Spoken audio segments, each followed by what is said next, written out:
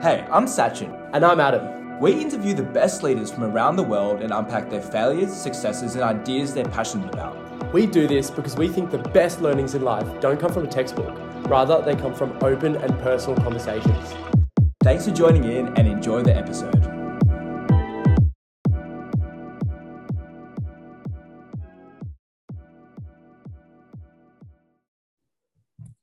Hello and welcome to episode 58 of the Sachin and Adam show. We've got a great guest today who is James Alexander. James actually went to UCID, where we're filming this from right now, and he started the Incubate program, which was the big and the first startup accelerator at the University of Sydney. And he's also started a venture capital firm called Galileo Ventures, which we're very excited to dig into and understand sort of how he started that and his journey upon starting that. But really excited to talk to James today. Yeah, and just before we hit record, we quickly told James how we actually came across him. So if you guys remember that funny app called Clubhouse, Adam and I both downloaded it. We were like, what is this? And we went on, and the first person we heard was James and his co-founder talking about how they built this VC fund. And if you know one thing about me and Adam, you know that's what we're going to do in our lives. And it was the most tactical, best advice I've ever heard on how to raise a fund in Australia. And from that moment, we're like, we need to talk to this guy and we need to get him on the show. And that day has come, which is really exciting. And so, James, we like to start off our episodes by kind of getting vulnerable with our guests. So is there an anecdote or story that you can share with us that kind of shows who you are as a person? I've thought about this question. Thanks for having me, guys. It's great to be here. I'm glad to hear that you found me on Clubhouse, that interesting app that, you know, no one seems to, less popular now, maybe, I don't know, it's changing. But in terms of my anecdote, in terms of like my background, I think something that comes to mind when I was thinking about this was when I was really young. I was probably less than 10 years old. I can't exactly remember how old I was, but maybe I was 8, I'm going to guess. I remember I got really interested in electronics. So I'd pull stuff apart. So I'm a technologist at heart. And I would often pull stuff apart. So whether it's like a video player or like, you know, our TV actually, or whatever random things, I ended up learning how to fix remote control cars. Like I had a fascination in remote control cars, and they would often break because, you know, you do crazy things as a kid with them. And then I thought, I remember telling my dad, I pitched in my business idea, and it was, I'm going to fix remote control cars because they often break and I could easily fix them. And he asked me, how much would I charge for this service to the kids on my street I was growing up on? And I said, I don't know, maybe like $1. And I remember that because he just laughed so hard that I just remembered that part because, you know, obviously to me at the time, I thought that was a lot of money. But equally, you know, my dad thought it was just quite funny. So that was probably one of my first business pitches ever. It seems like you're very much a technologist at heart. So how did this sort of love and passion for technology and creation, how did that develop throughout your sort of primary school and high school days? Yeah, I mean, I think that's a good question. I think I was always naturally drawn to technology. I don't know if there was a particular event that really, you know, made it for me. I guess I always like thinking about the future, and that probably comes down to a few different things. But ever since I was younger, I was always interested in like cars. I was interested in electronics. I was interested in how anything kind of worked. And then as I slowly got older and older, I kind of realized that I got, I still remember the first time I went on the internet, actually. It was on the web browser. I think it was Netscape. We had a dial-up modem, which is showing my age. And I thought that was pretty amazing at the time. And I think my love of technology moved away from like mechanical, which was cars, because I actually really like cars. I used to collect toy cars when I was really young, towards actual what I call technology, so electronics and software, as I got older and older and older. But like in the scheme of things, like cars are just an older form of technology. We're just used to it now. But like, you know, go back a few hundred years and that was definitely the most innovative thing you could be doing back then. Yeah, and that's really interesting, that switch from hardware to software. I think Mm-hmm. you did it at a good time. And you forgot to mention before that you studied a Bachelor of Computer Science, and you, as Adam said, you graduated from the University of Sydney. What was that kind of last year like of your degree when you're trying to find out what you wanted to do? Did you apply for grad jobs? What was the process kind of going through your head at that stage while you're at university?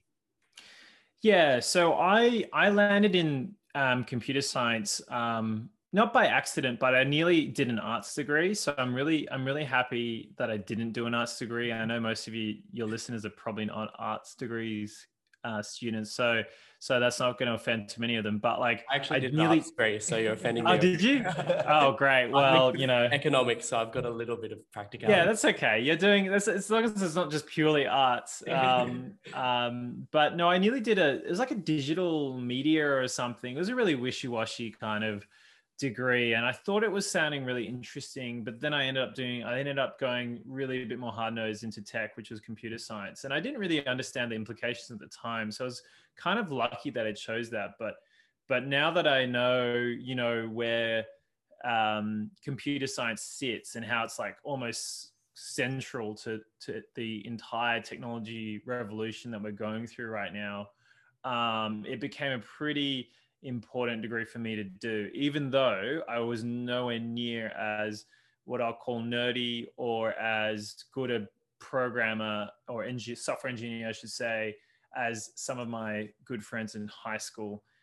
So it was a real steep learning curve for me. So that was probably the first intersection, because like you can end up in technology, you can end up in kind of a few different areas, but like I ended up on the hard-nosed computer science space. And then when I was sort of graduating, that I ended up starting again, doing something a bit weird, which is starting Incubate, which is the University of Sydney's startup accelerator and incubator program. And that was super fun. But before that point, before I started that, so as I was kind of in my degree, I actually did a few different jobs. And one of the first proper technology jobs I got was working for a company which everyone now knows called Atlassian. And back then, no one knew it, and it hadn't raised any money. It was a lot smaller than it is now. Should have got options. Super interesting. Sorry? I said you should have got options. Life, man, I say I have different. I like to think that in another timeline, I have very different lives. And in another timeline, I would have joined Atlassian as probably in their product teams really early on. So that would have been really interesting. I might have been financially much better off like right now, for sure, maybe, but like equally, that didn't happen. So I didn't choose to do that path. And then in another lifetime, I may have ended up in Google as well, because that was sort of another opportunity that pops up. It's just funny as everyone, who's at uni will realize some of the decisions they make will end up different places. So it's nice to reflect on, but equally, I'm very happy with where I've landed right now. So did you start Incubate when you finished your university degree? Yeah, I did. It was really weird. You don't usually start a startup incubator when you finish university. It's not the typical path. And that's probably because, well, A, you don't have the business experience you'd probably want from someone who should start an incubator, but B, you don't usually have the connections to bring, the network and the entrepreneurs together, all the resourcing. So it was a bit weird, but basically the way it came about is the opportunity came about because I was already involved in a few different startups. As I mentioned before, like I joined Atlassian when I was still an undergrad. I joined a few other startups when I was an undergrad, kind of just to help out here and there. Some of them aren't around anymore. And basically, as I ended up finishing uni, I kind of realized there was this really big problem. So I didn't do it because I wanted to like launch startups. I did it because I just saw there was a really big problem. I had all these friends that were like entrepreneurs at uni, starting companies. They weren't getting any support by anyone. In fact, I often say they were getting anti-support. So they'll be actively told by like lecturers and tutors to stop doing this and just go work for Combank. And like, I thought that was just like I just thought that was crazy. I was like, why would you convince someone who's like young, got nothing to lose, who's working in a technology company to go like work for Combank, And I was like, well, what if we can do, how can we support these students? And so that's kind of where the genesis came from. And I actually wrote an article in the student newspaper at City University, which is called Hobbies.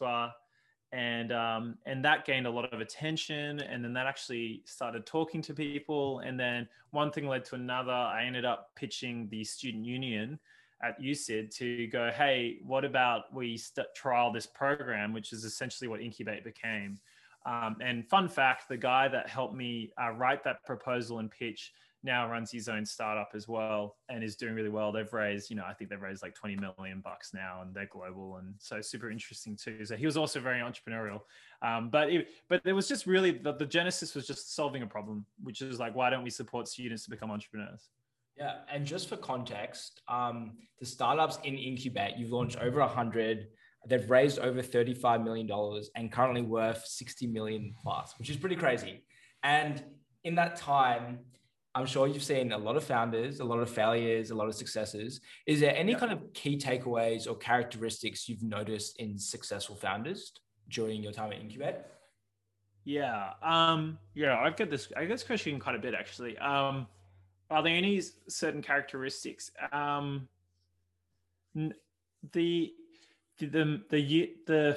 main thing that I've noticed is that it's almost always impossible to predict the background of the entrepreneurs that we've supported over the years. So I'm really lucky because we did this Incubate program, which is like, helping students and researchers with an idea turn it into a real business. So that first 6 months of their business, of their startup journey, like I did that a lot for 7 years. And so I really started to get an insight into how people turn things from ideas to actual action.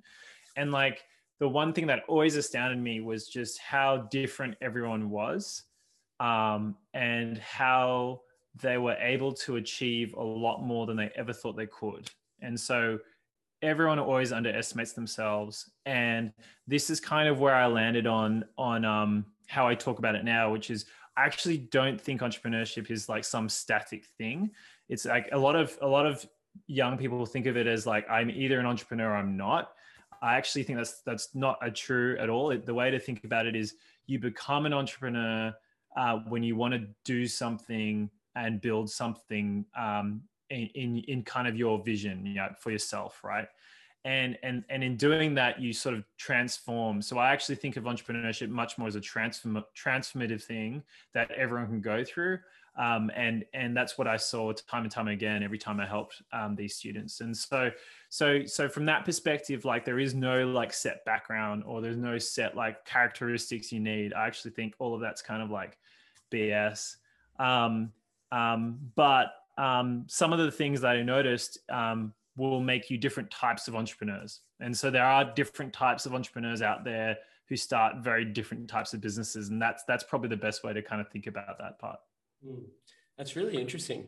And obviously when you're co-founding Incubate, that was like you being an entrepreneur. You had to sort of scale up a business, you identified a problem and execute on that. And I'm wondering, what were some of the challenges of trying to scale this organization? And I'm sort of saying that, keep it in mind that it was within a university context, which always sort of might place constraints on you, or it might sort of add a bureaucratic layer.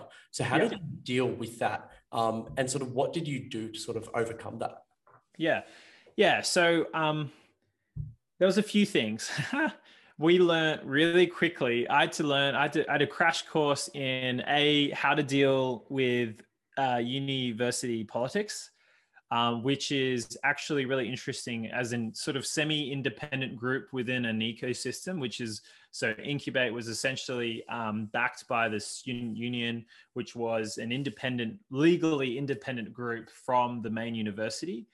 And that you had to navigate a whole bunch of politics with that, which was just nuts.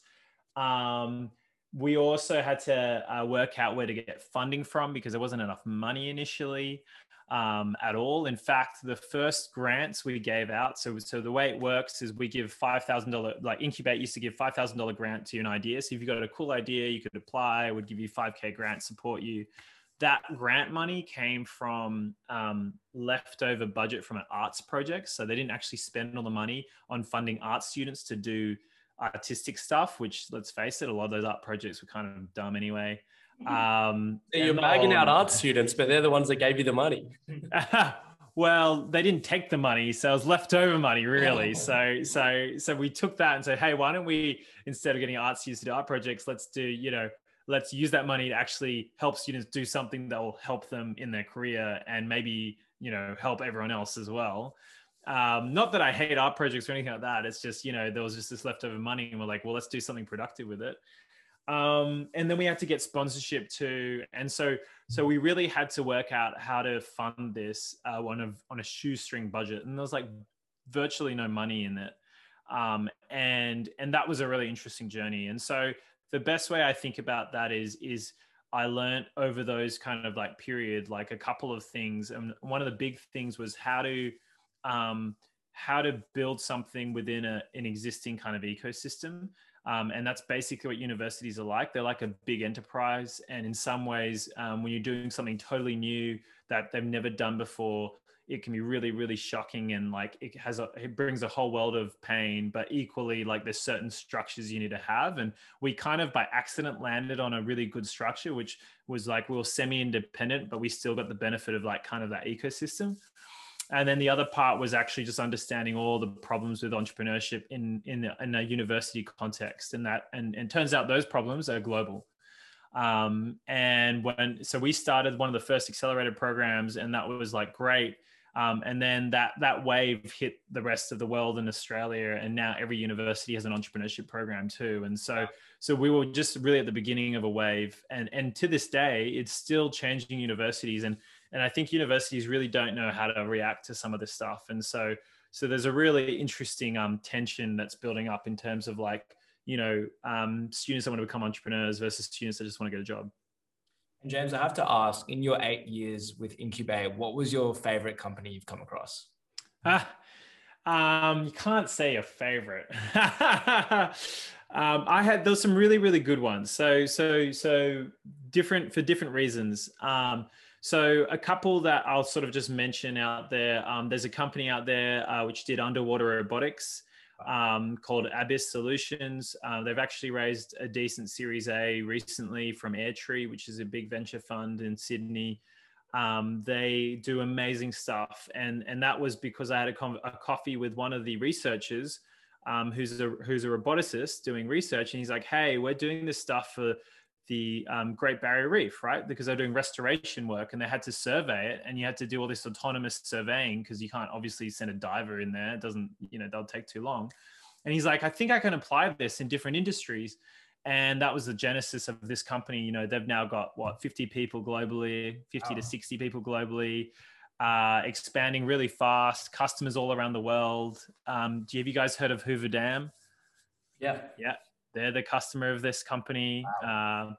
They work with really big, it's what they call industrial assets. And it's a really interesting space because it's not a space you see as a consumer, but it's a space where robots really help because you're actually stopping humans from doing really dangerous work. And that's actually one of the best places robots can be applied for. So that's really cool. Another company that I helped out of Incubate was a flying taxi company. That they've raised a bunch of money. And the coolest thing about them is there's actually, a lot of people don't know this, but there's a global race right now between about 8 to 10 companies to build the world's first production ready flying taxi. Wow. And one of them is in Sydney. They're fairly low key and low radar. There has been a little bit of press about them here and there, but they're doing really, really well. And again, that was because one of the lecturers and their students came up with an amazing design for the aircraft, because actually it's just a different type of aircraft. And so that was really cool. And then another company which was really recently in the news is a company started by, again, a postgrad student. He was, not at all, didn't consider himself at all an entrepreneur, but was a psychologist. And some of his research and his work was like, how do I do this stuff at a scale? Because usually psychologists is one-on-one. And he's like, what can I do at scale? and that's when he looked into internet delivered treatment, and then it led him to start a company which was called Uprise. And basically he just worked out a way to deliver mindfulness to corporates, because corporates have that problem. And he recently just sold that company as well, actually. So a big American global health company just bought their company, which is pretty cool. So that was announced recently too. So that was just a few, but again, there's 120 of them out of my time at Incubate, and we did this across 5 campuses. so there's a lot of them. And those are some fascinating companies. Yeah, flying taxis, love that. So we're definitely the cool thing about the flying taxis one is if they're successful, you will see them in Australia flying in the skies. So that's pretty cool. And so maybe in another 10 years, we'll kind of get there. And if we do, I'll be able to go like, hey, that's company. I helped them from day 0. Look, I still think the funding would have been better used for the art project.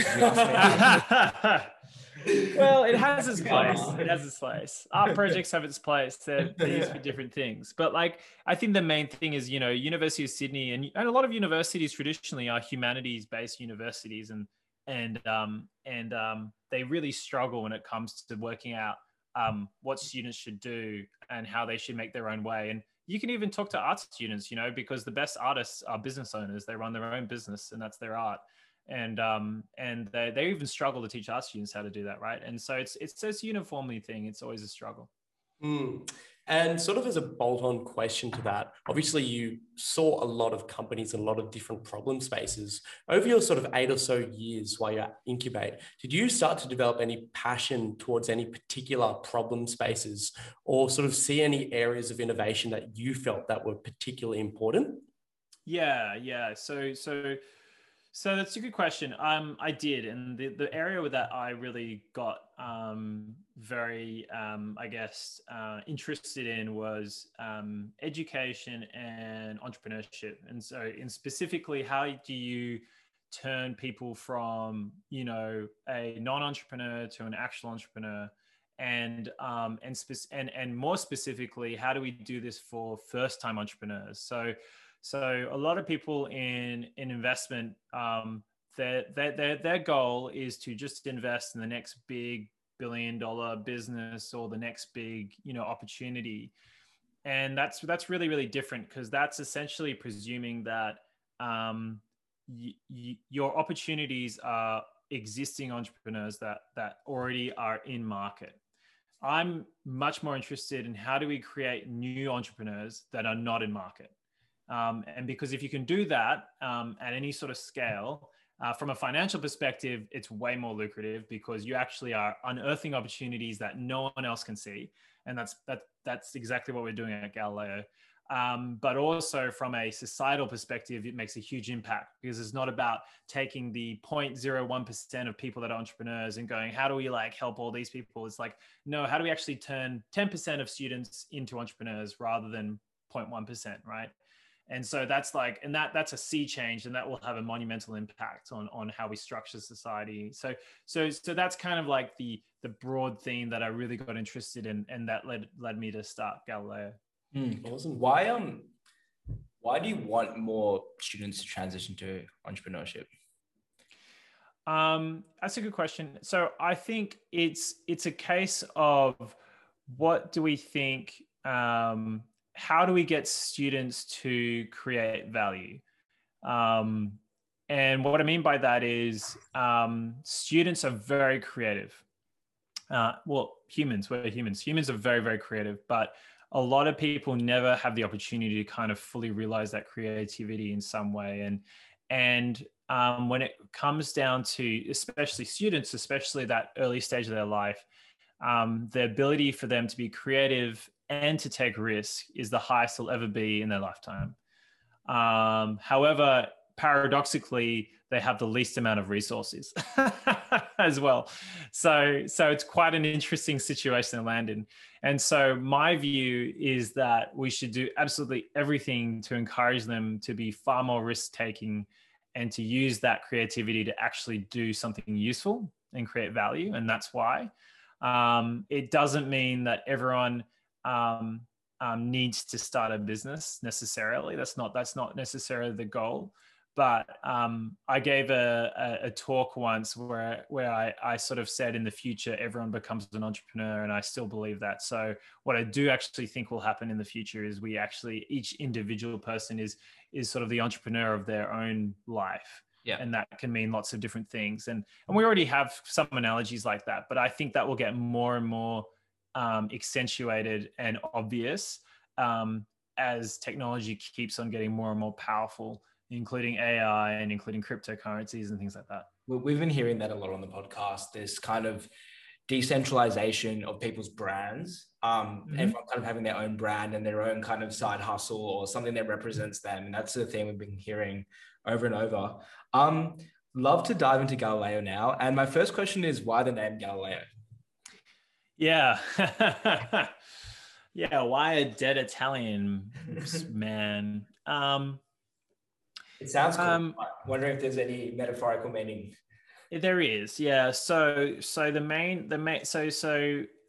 reason is Galileo is one of the earliest pioneers and one of the best examples of a scientist, as well as an engineer.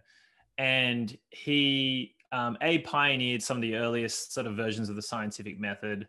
B, he was an amazing thinker, and he's also a philosopher. But C, he also developed his own technology.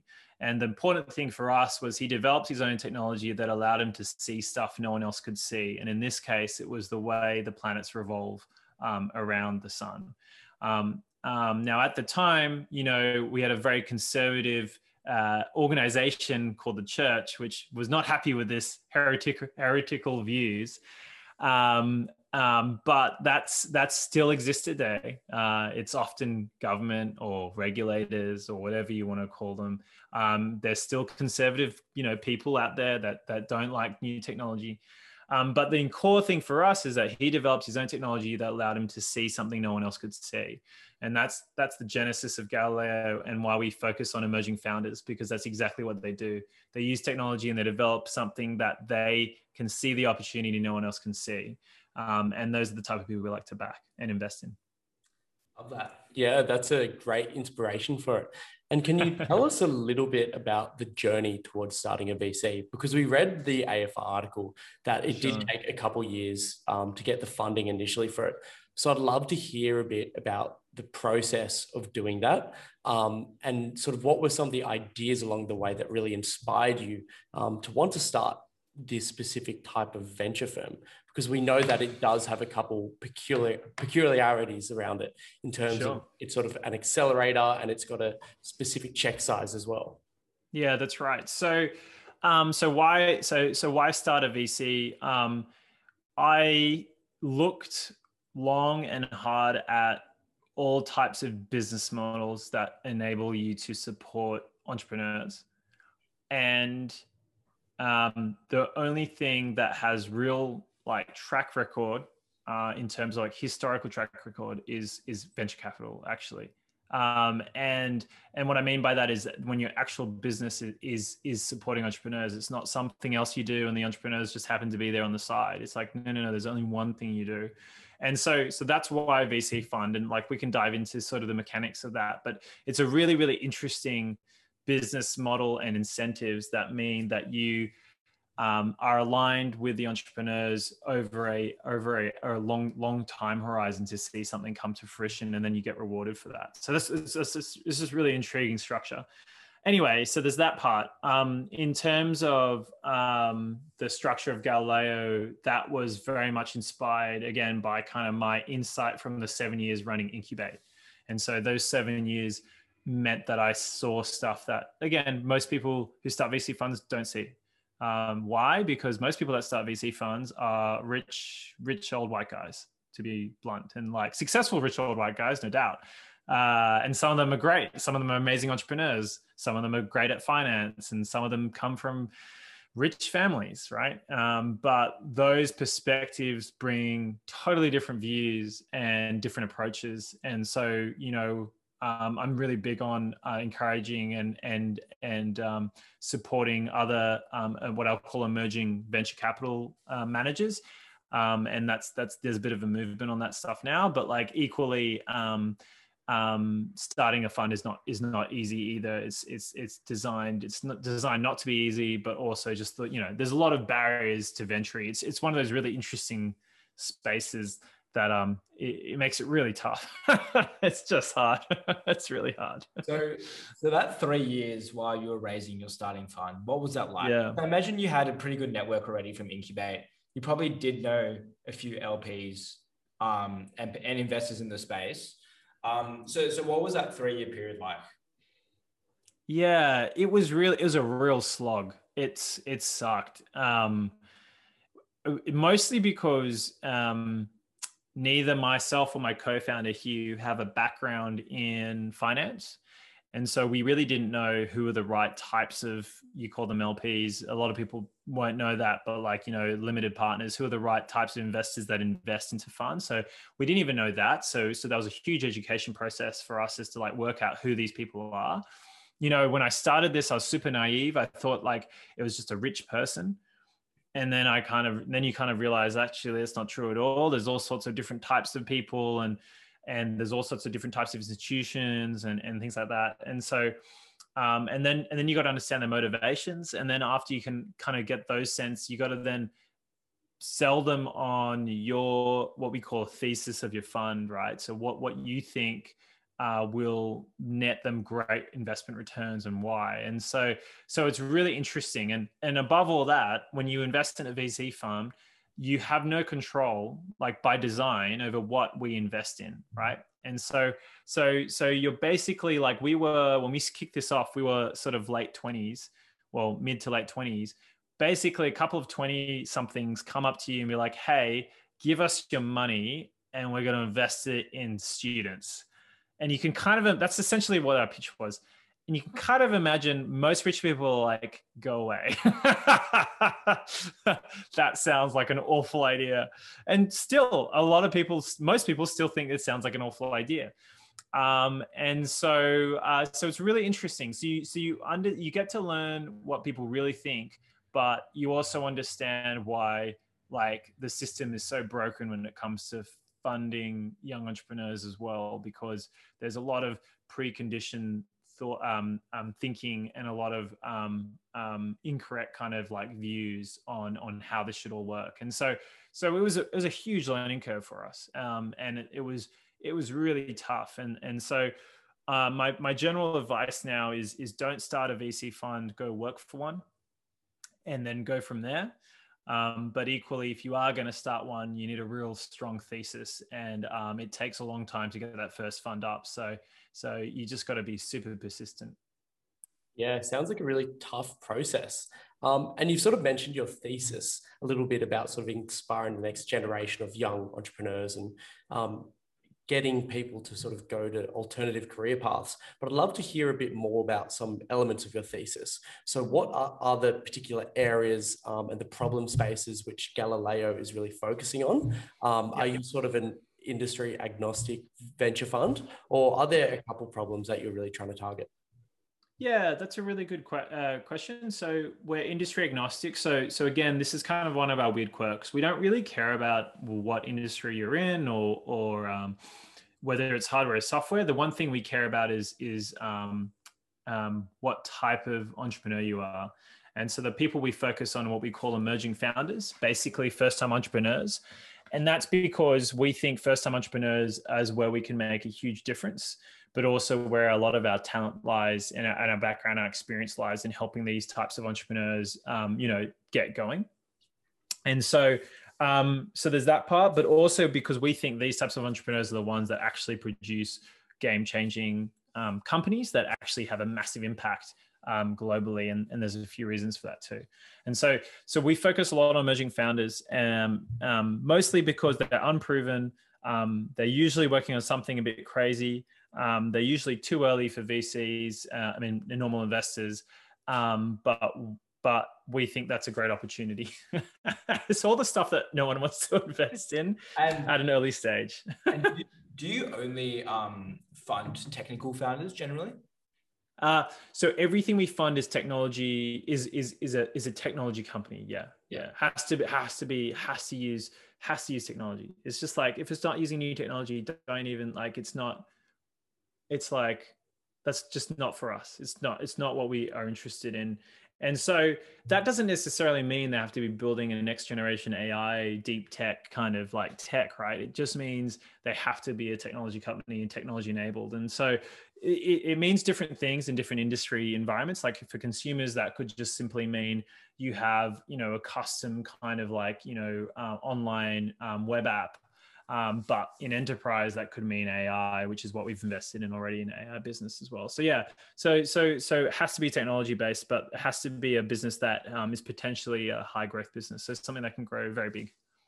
And so you mentioned that you invest in first-time founders, and I've seen a little bit of research around that says that people that have been entrepreneurs before and had a decent exit, they have a very, very high chance with the sort of second or third time of starting companies. Obviously, seen the landscape, they've experienced it.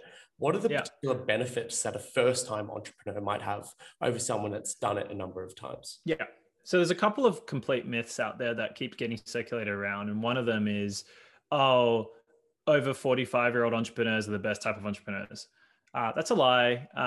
The people that perpetuate that typically are people that are older who have jobs that they hate and they think this is, something that they can cling on to. And so I'll discount all of that. Don't worry about that. Yes, if you've done it before, that's great. And you bring a different perspective and all that experience can de-risk you. But that's, again, it depends on what you're looking for. So I'll push that aside. The other myth that keeps going around is that I think it's like the classic one is like 1 in 10 businesses, do survive, and everything else fails. That's also a myth. When I was at Incubate, that's actually not what we saw. It was more like 40% of the businesses survived. They became great small businesses, and the founders had a great lifestyle out of that and made great income and opened up a whole bunch of opportunities for themselves. And so the other thing I'd also notice, if you are going to have a go, it's not like you're going to fail or nothing at all. It's actually the business has just become something a bit different when you actually get going and work out how to do it all. So those two things keep in mind. Why we go after first-time founders is because we believe as a fund that segment is the right segment for us to focus on, because they're the ones that have the, I guess you could say, ideas or the ambition to really introduce stuff that is what I might call game changing, but like they have the stuff, they have the ideas and the ambition to really change entire markets and introduce things. And the reason why they can do that is because once you're an expert in a field, and like once you know how like a business and industry works really well, you bring something very different to it when you start a business in that space.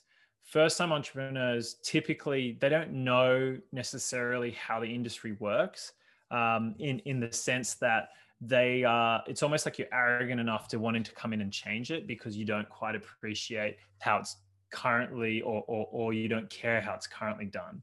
And so that's why we go after first-time entrepreneurs, because there's that sort of arrogance piece. It's not really arrogance, it's almost like ignorance piece where it's like, well, we don't really care how it's done, but we're going to completely change it.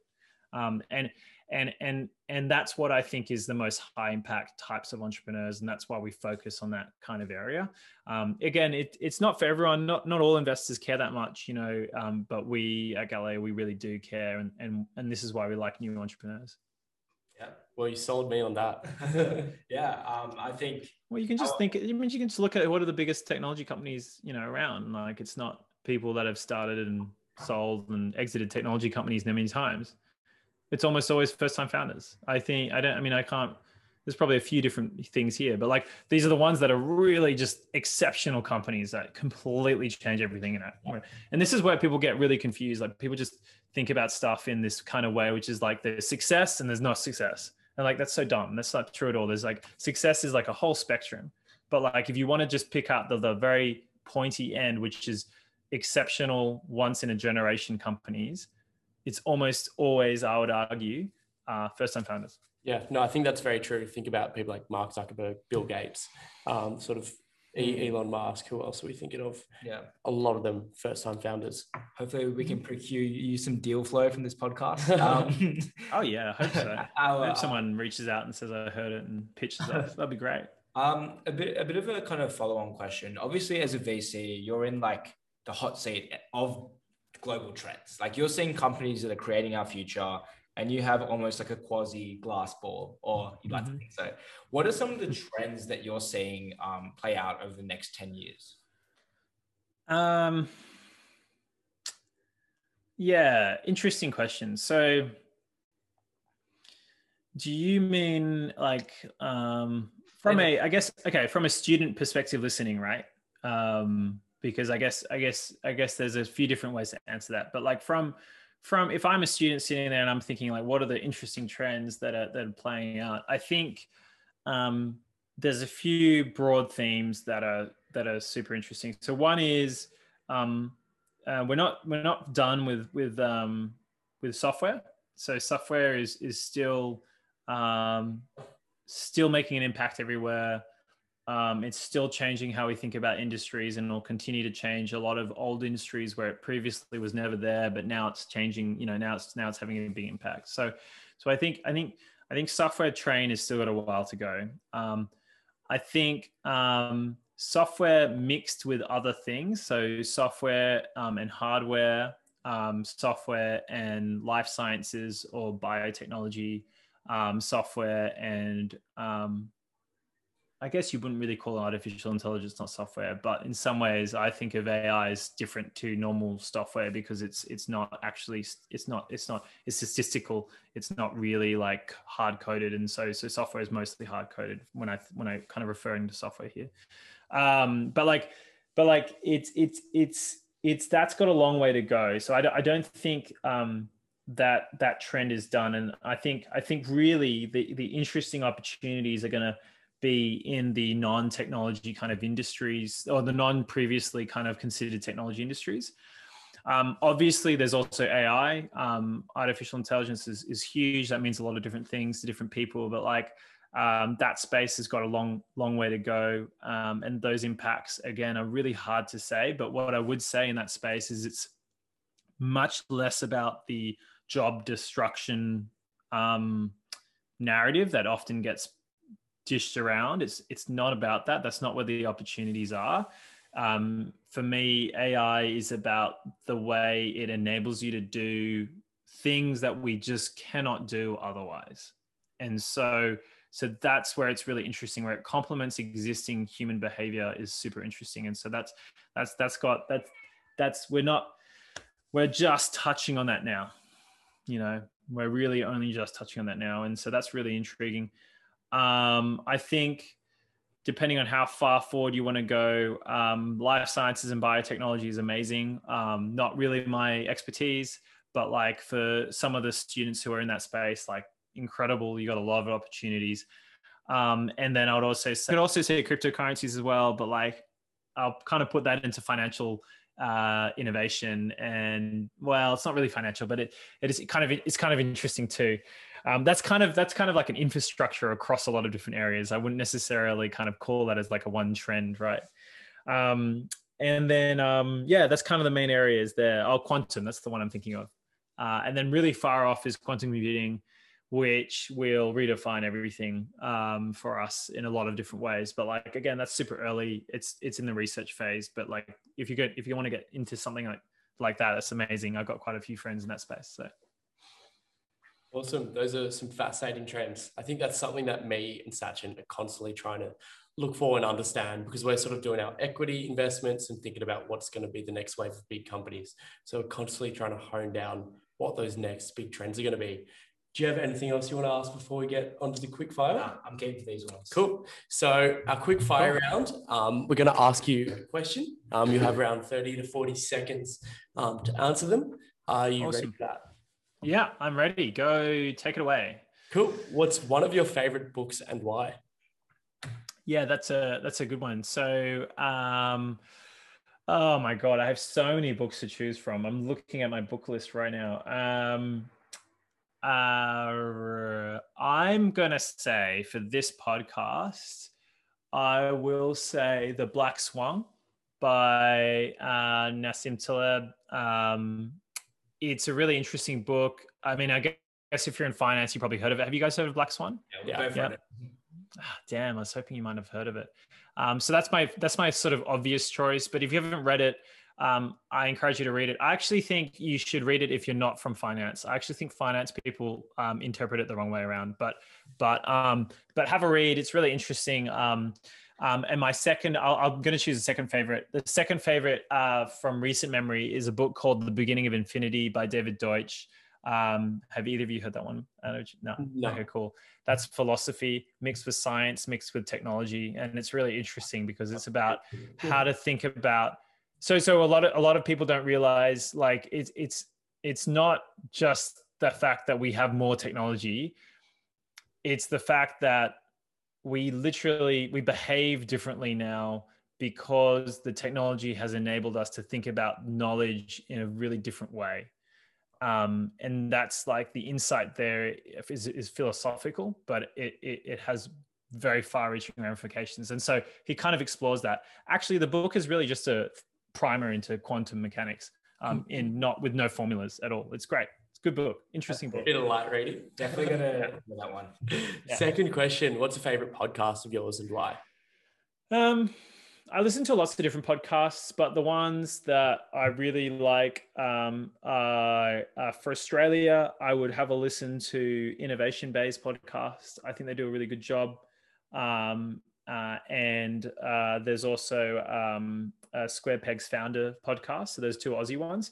But the ones I used to religiously listen to, not as much anymore because they've kind of changed their theme a bit. But A16Z's Technology Podcast is just a really great kind of like getting into the middle of like what Silicon Valley is thinking. It's kind of become a bit more broader now, which annoys me. But like, nonetheless, if you're in for something, yeah, but it's still a great insight into what a lot of great people are thinking about at kind of like the forefront of tech, which is, Silicon Valley. Awesome. Who's an inspirational figure that you look up to that you've never met? That I never met. Yeah. Oh, gosh. Oh, Galileo.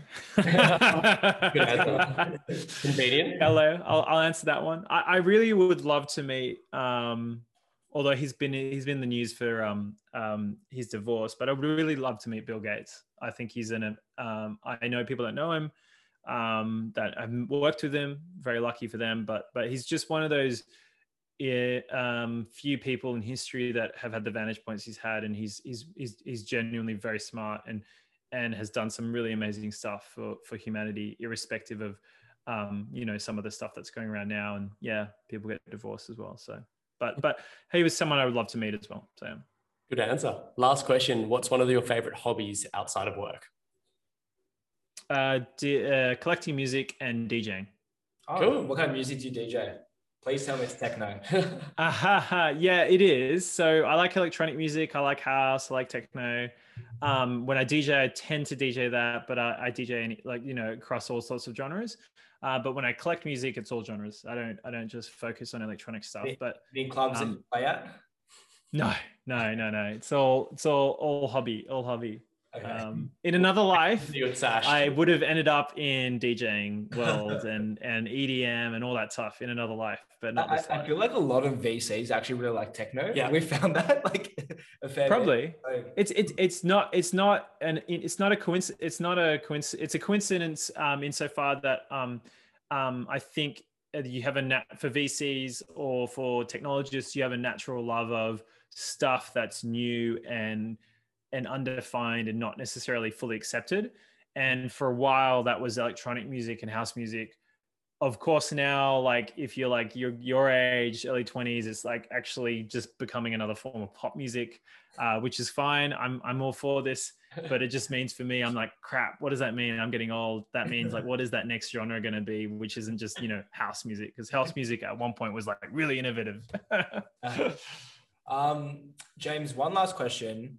If you could leave one thing, our audience of 20 somethings that want to have a big impact in their lives, what would that be?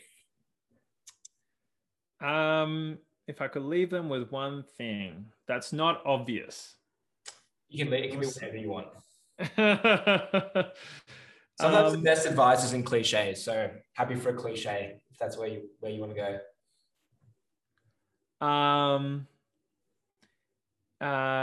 Don't do the normal thing. That's my advice. Cool. Good way to end it. Well, thank you very much for the episode, Mr. Galileo. We appreciate talking to you. It's very fascinating. Thanks for having me on. It's been lots of fun. I've enjoyed it. Hopefully we'll get some pitches from some students that have listened to this. I look forward to that. So if you're listening, pitch me and say, hey, I listened to you on the podcast. I'm all ears. I'd love to hear it. Awesome. Use code Sachin and Adam to get 10% off your raise, but we'll talk about that later. All right. Thanks, mate.